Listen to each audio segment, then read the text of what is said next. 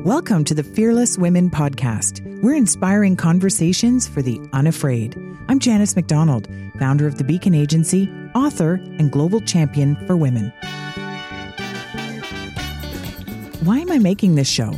Because I want to share the inspiring stories of women leaders in business, arts and culture, politics, and more with all of you. Hear how they've chosen to go forward and be bold and make the world a better place, even when it wasn't easy to do. Subscribe now wherever you find podcasts. Hey everybody, I'm Janice McDonald. Welcome to the Fearless Women Podcast. Thanks so much for joining us from across Canada and so many countries all over the world. Keep those emails coming. I love connecting with you, so please keep reaching out. Thank you also for your support of my book, Fearless, Girls with Dreams, Women with Vision. It's pretty exciting that it became a bestseller the first week out. You can find it at stores like Costco, of course online at Amazon, Chapters, Barnes & Noble, Target, and your favorite local bookstore. I'm so grateful for your support. Tell your friends, and please follow us on Instagram at Fearless Women Podcast. Now, this is a special episode. I am so delighted and very honored to welcome this inspiring guest to the show. She needs no introduction, but I'm going to say a few things from her very long bio. She's a gender equality activist. She's a lovely mother of three. It is Sophie Gregoire Trudeau. Thank you so much for joining us today. Oh, I'm so happy. Thank you for having me. Delighted. So we have so much to talk about, but let's start with recovering from the virus.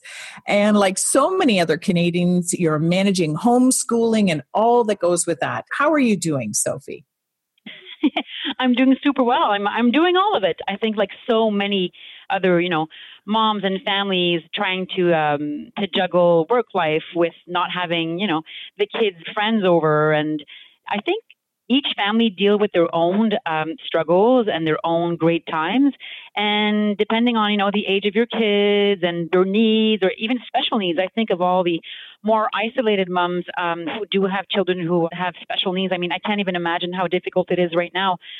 So it's been, I have no complaints. It's been amazing. And we adapt to every moment. And we're, a grounded family and lots of love in our family, lots of cuddles, but we have to be careful.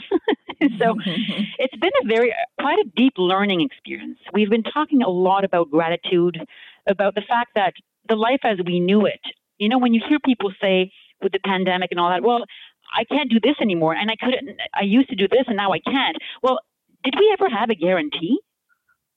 Mm-hmm. Were we living thinking that everything would always be, the same or close to what we knew? And now that we get into this more uncomfortable zone, I think lots of our limits and are being tested in a way. Absolutely. And the old way is not coming back. But I love the focus on gratitude. I think it's such a beautiful way to actually make it through the challenging times. Well, one thing that we discuss a lot with my kids, and I think it's a lot more in our own actions as parents as it is in what we say. I think kids feed off our energy, and no one is invincible to the virus. And we realize that without reaching out to one another for support psychologically, evidently not physically right now, but we're linked as human beings. We are really one. This is not a cliche. It is profoundly true. And in moments of difficulty, I think that we live that truth without even realizing it sometimes. And It's always something that I've cultivated, and especially on my path of yoga and meditation that I've even studied, because I'm deeply interested in how one individual can have enough self-respect and self-love to find that in everybody that surrounds them, even if those people are very different from us. Mm-hmm. Absolutely. So true. Tell me about a time, and I know there's many, but just pick one, about a time that you were fearless. When I can't even tell you, when I just hear the word fearless, I feel something. Mm-hmm. I feel something for the millions of women who came before us, who sacrificed, who build bridges and who put stones in front of us so we could see a little bit, wider and further.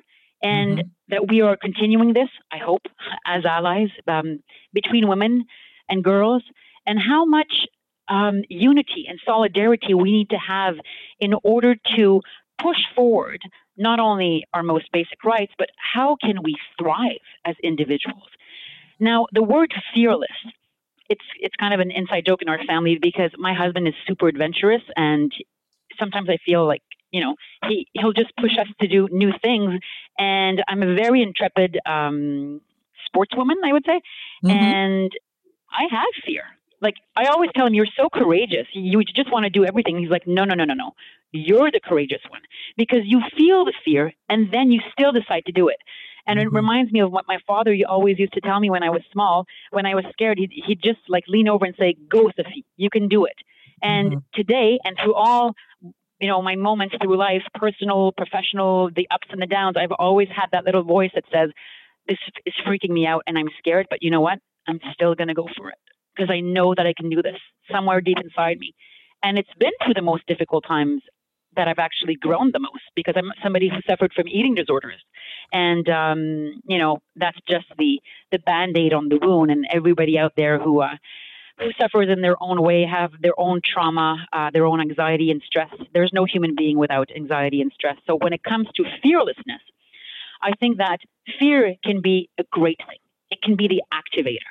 And it can be also a mean to action, but also a reminder that in order to really feel complete and whole as a human being, I think we need to work on our definition of contribution versus recognition. What we put into this life and in the world around us and individuals around us, is it about being recognized? Because between you and I, Janice, and everybody who's listening, we live in a culture that's like, oh, you got to be popular. Celebrities, take the whole light and space in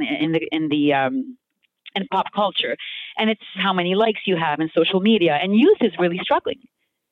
And when we redefine the concept of success as more of a contribution to yourself and to society, we feel linked to one another, and we become less fearful because we find familiarity in others instead of fear. Yeah, that focus on that true purpose, isn't it? But it's tough to find a true purpose.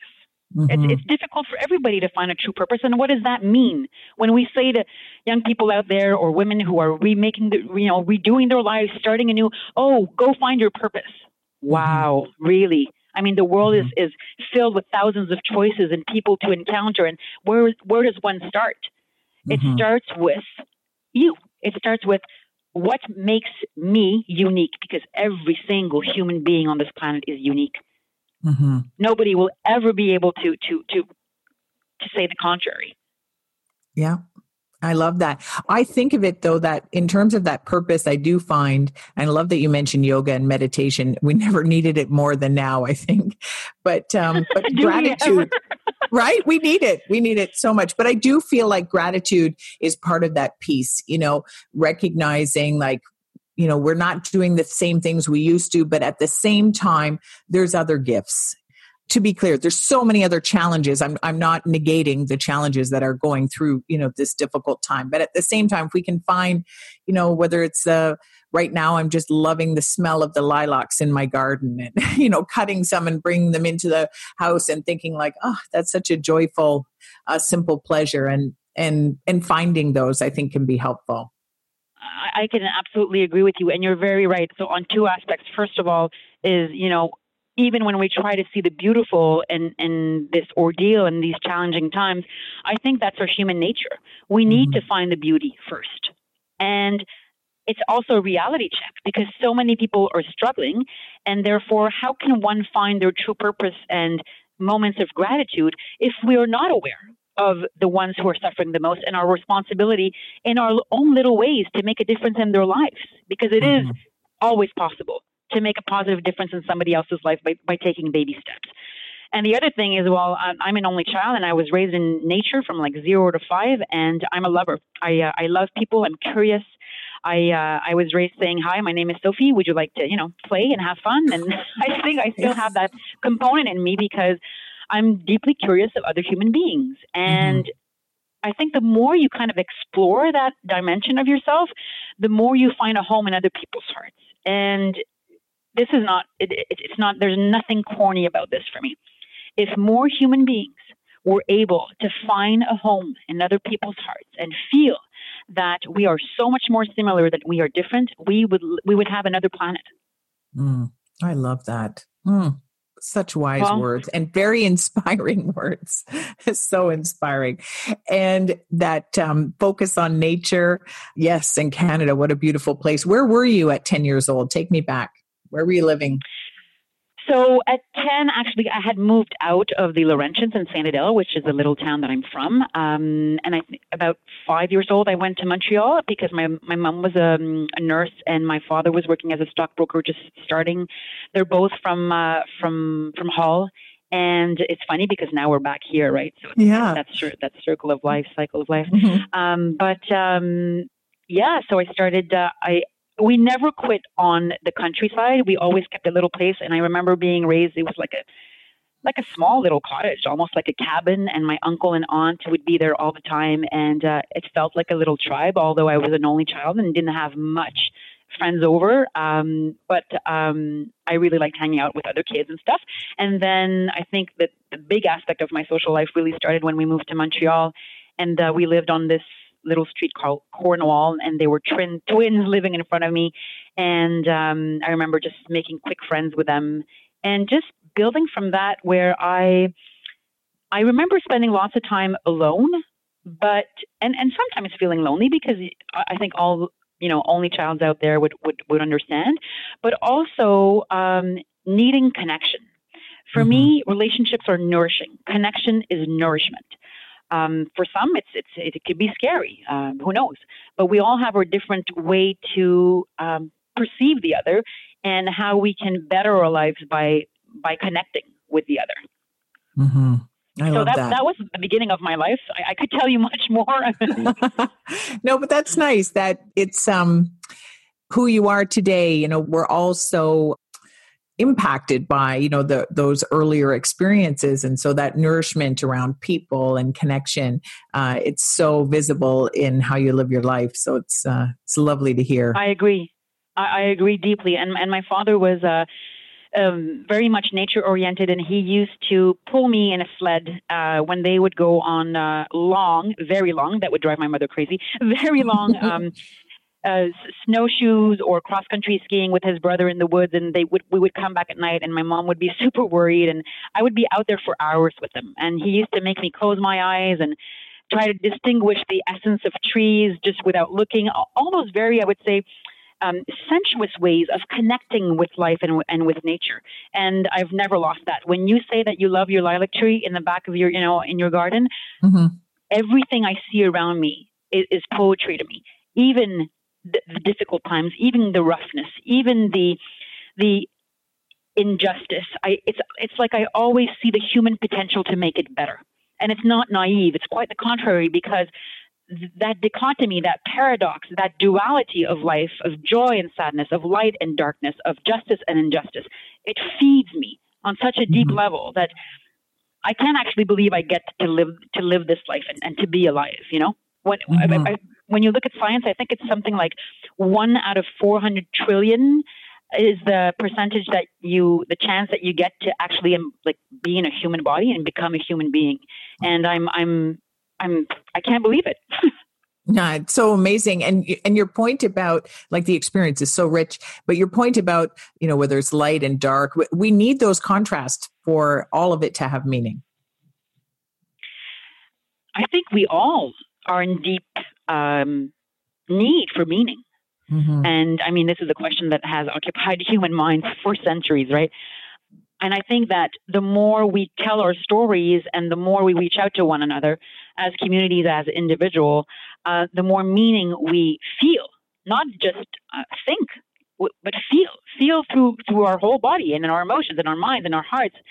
I think there's a holistic experience to be lived as a human being. But obviously, when you are struggling or when you are when your basic needs are not being met and you live in trauma, the people who are around you who are more fortunate have the deep responsibility to be able to do something positive to change that. Absolutely. Which brings me to my question to you about mental health. We're both in the mental health space in the sense that we're active in it. For me, it's because of my friend's young daughter who died by suicide, Darren Richardson. And I'm involved with... So sorry to hear that. Yeah, with DIFD through the Royal Ottawa Hospital. As we go through these challenging and unprecedented times, we know that a focus on mental health matters even more. And you're so engaged in this space. So talk about it. Why do you think it matters? We are all one trauma away from one another. It takes one life-changing event to create a crisis in your life. And when we talk about mental health, and I like to say mental health, we're all linked because of that, because it takes one life event to create a crisis, and you find your mind and your whole being in a state of trauma. And I also think that what is repressed in our society needs to be expressed, and that will allow for progress. So whether it is a culture where femininity and women have been denied so much for so long, whether it's also boys not being able to express properly their emotions, working with mental health at a young age will prepare society completely differently and will heal a society very differently. I think some Indigenous communities say that it takes 4 generations for trauma to start healing. Yeah, no kidding. By sharing our stories, by expressing what is repressed, we all have trauma in some ways or another. And mental health is at the basis of a society's overall health. I think that when we work with mental health, we work at the root of so many problems that stem from it. Therefore, it cannot be ignored any longer. And I think it's a good thing. I think people are talking more about it. I think that the present government is investing huge historical amounts into it.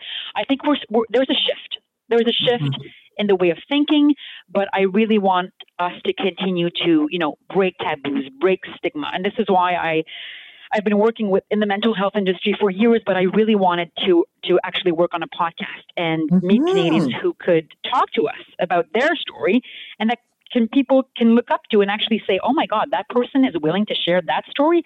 Maybe I should talk about it. And then the cycle, starts.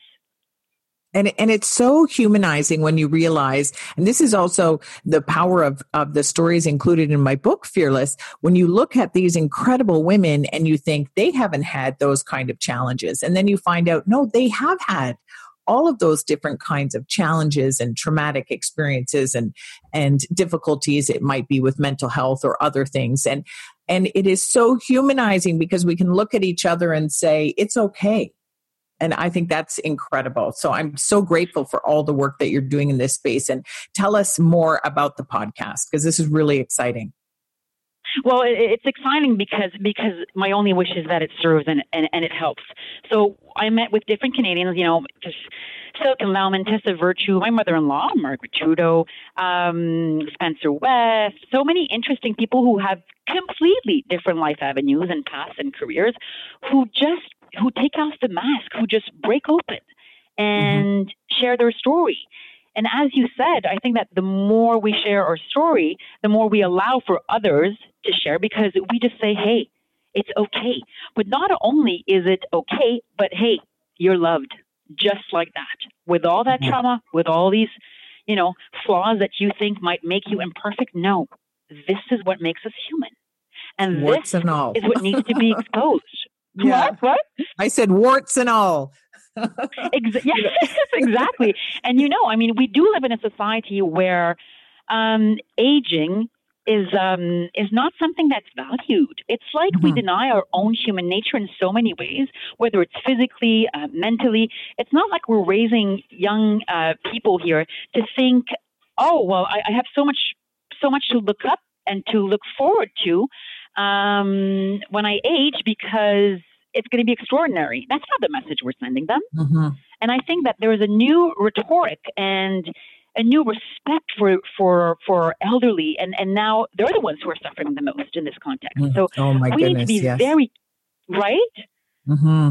So I think we need to be very careful in our own families, at our own kitchen table, in our own homes, about how we talk about what is it to gain wisdom and grow older. It should be the biggest gift of life instead of trying to flee from our own nature.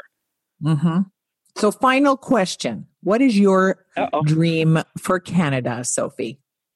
That's such a tough one. I think that every Canadian has the strength and should have the tools to become her or his own leader. I think we all have the capacity to lead our lives with so much strength and perseverance.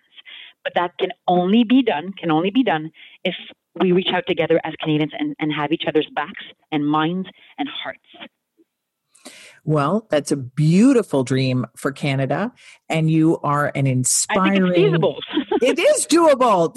And it's achievable. And you're going to make it happen. I know it. You're an inspiring, important voice in Canada. It has been such an absolute pleasure to have this conversation with you, Sophie Gregoire Trudeau.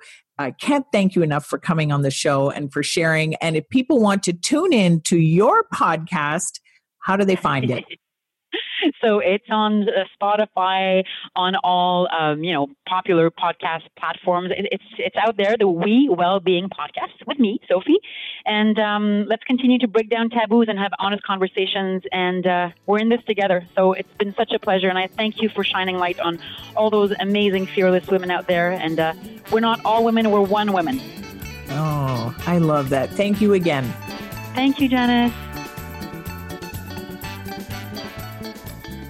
Thanks for listening.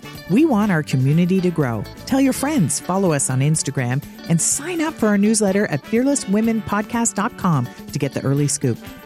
Thanks again to our amazing sponsors, BDC, Lockheed Martin, and Export Development Canada. Subscribe in Apple Podcasts or in your favorite app. And if you like what you hear, give us a 5-star rating. I'm Janice McDonald. Stay fearless.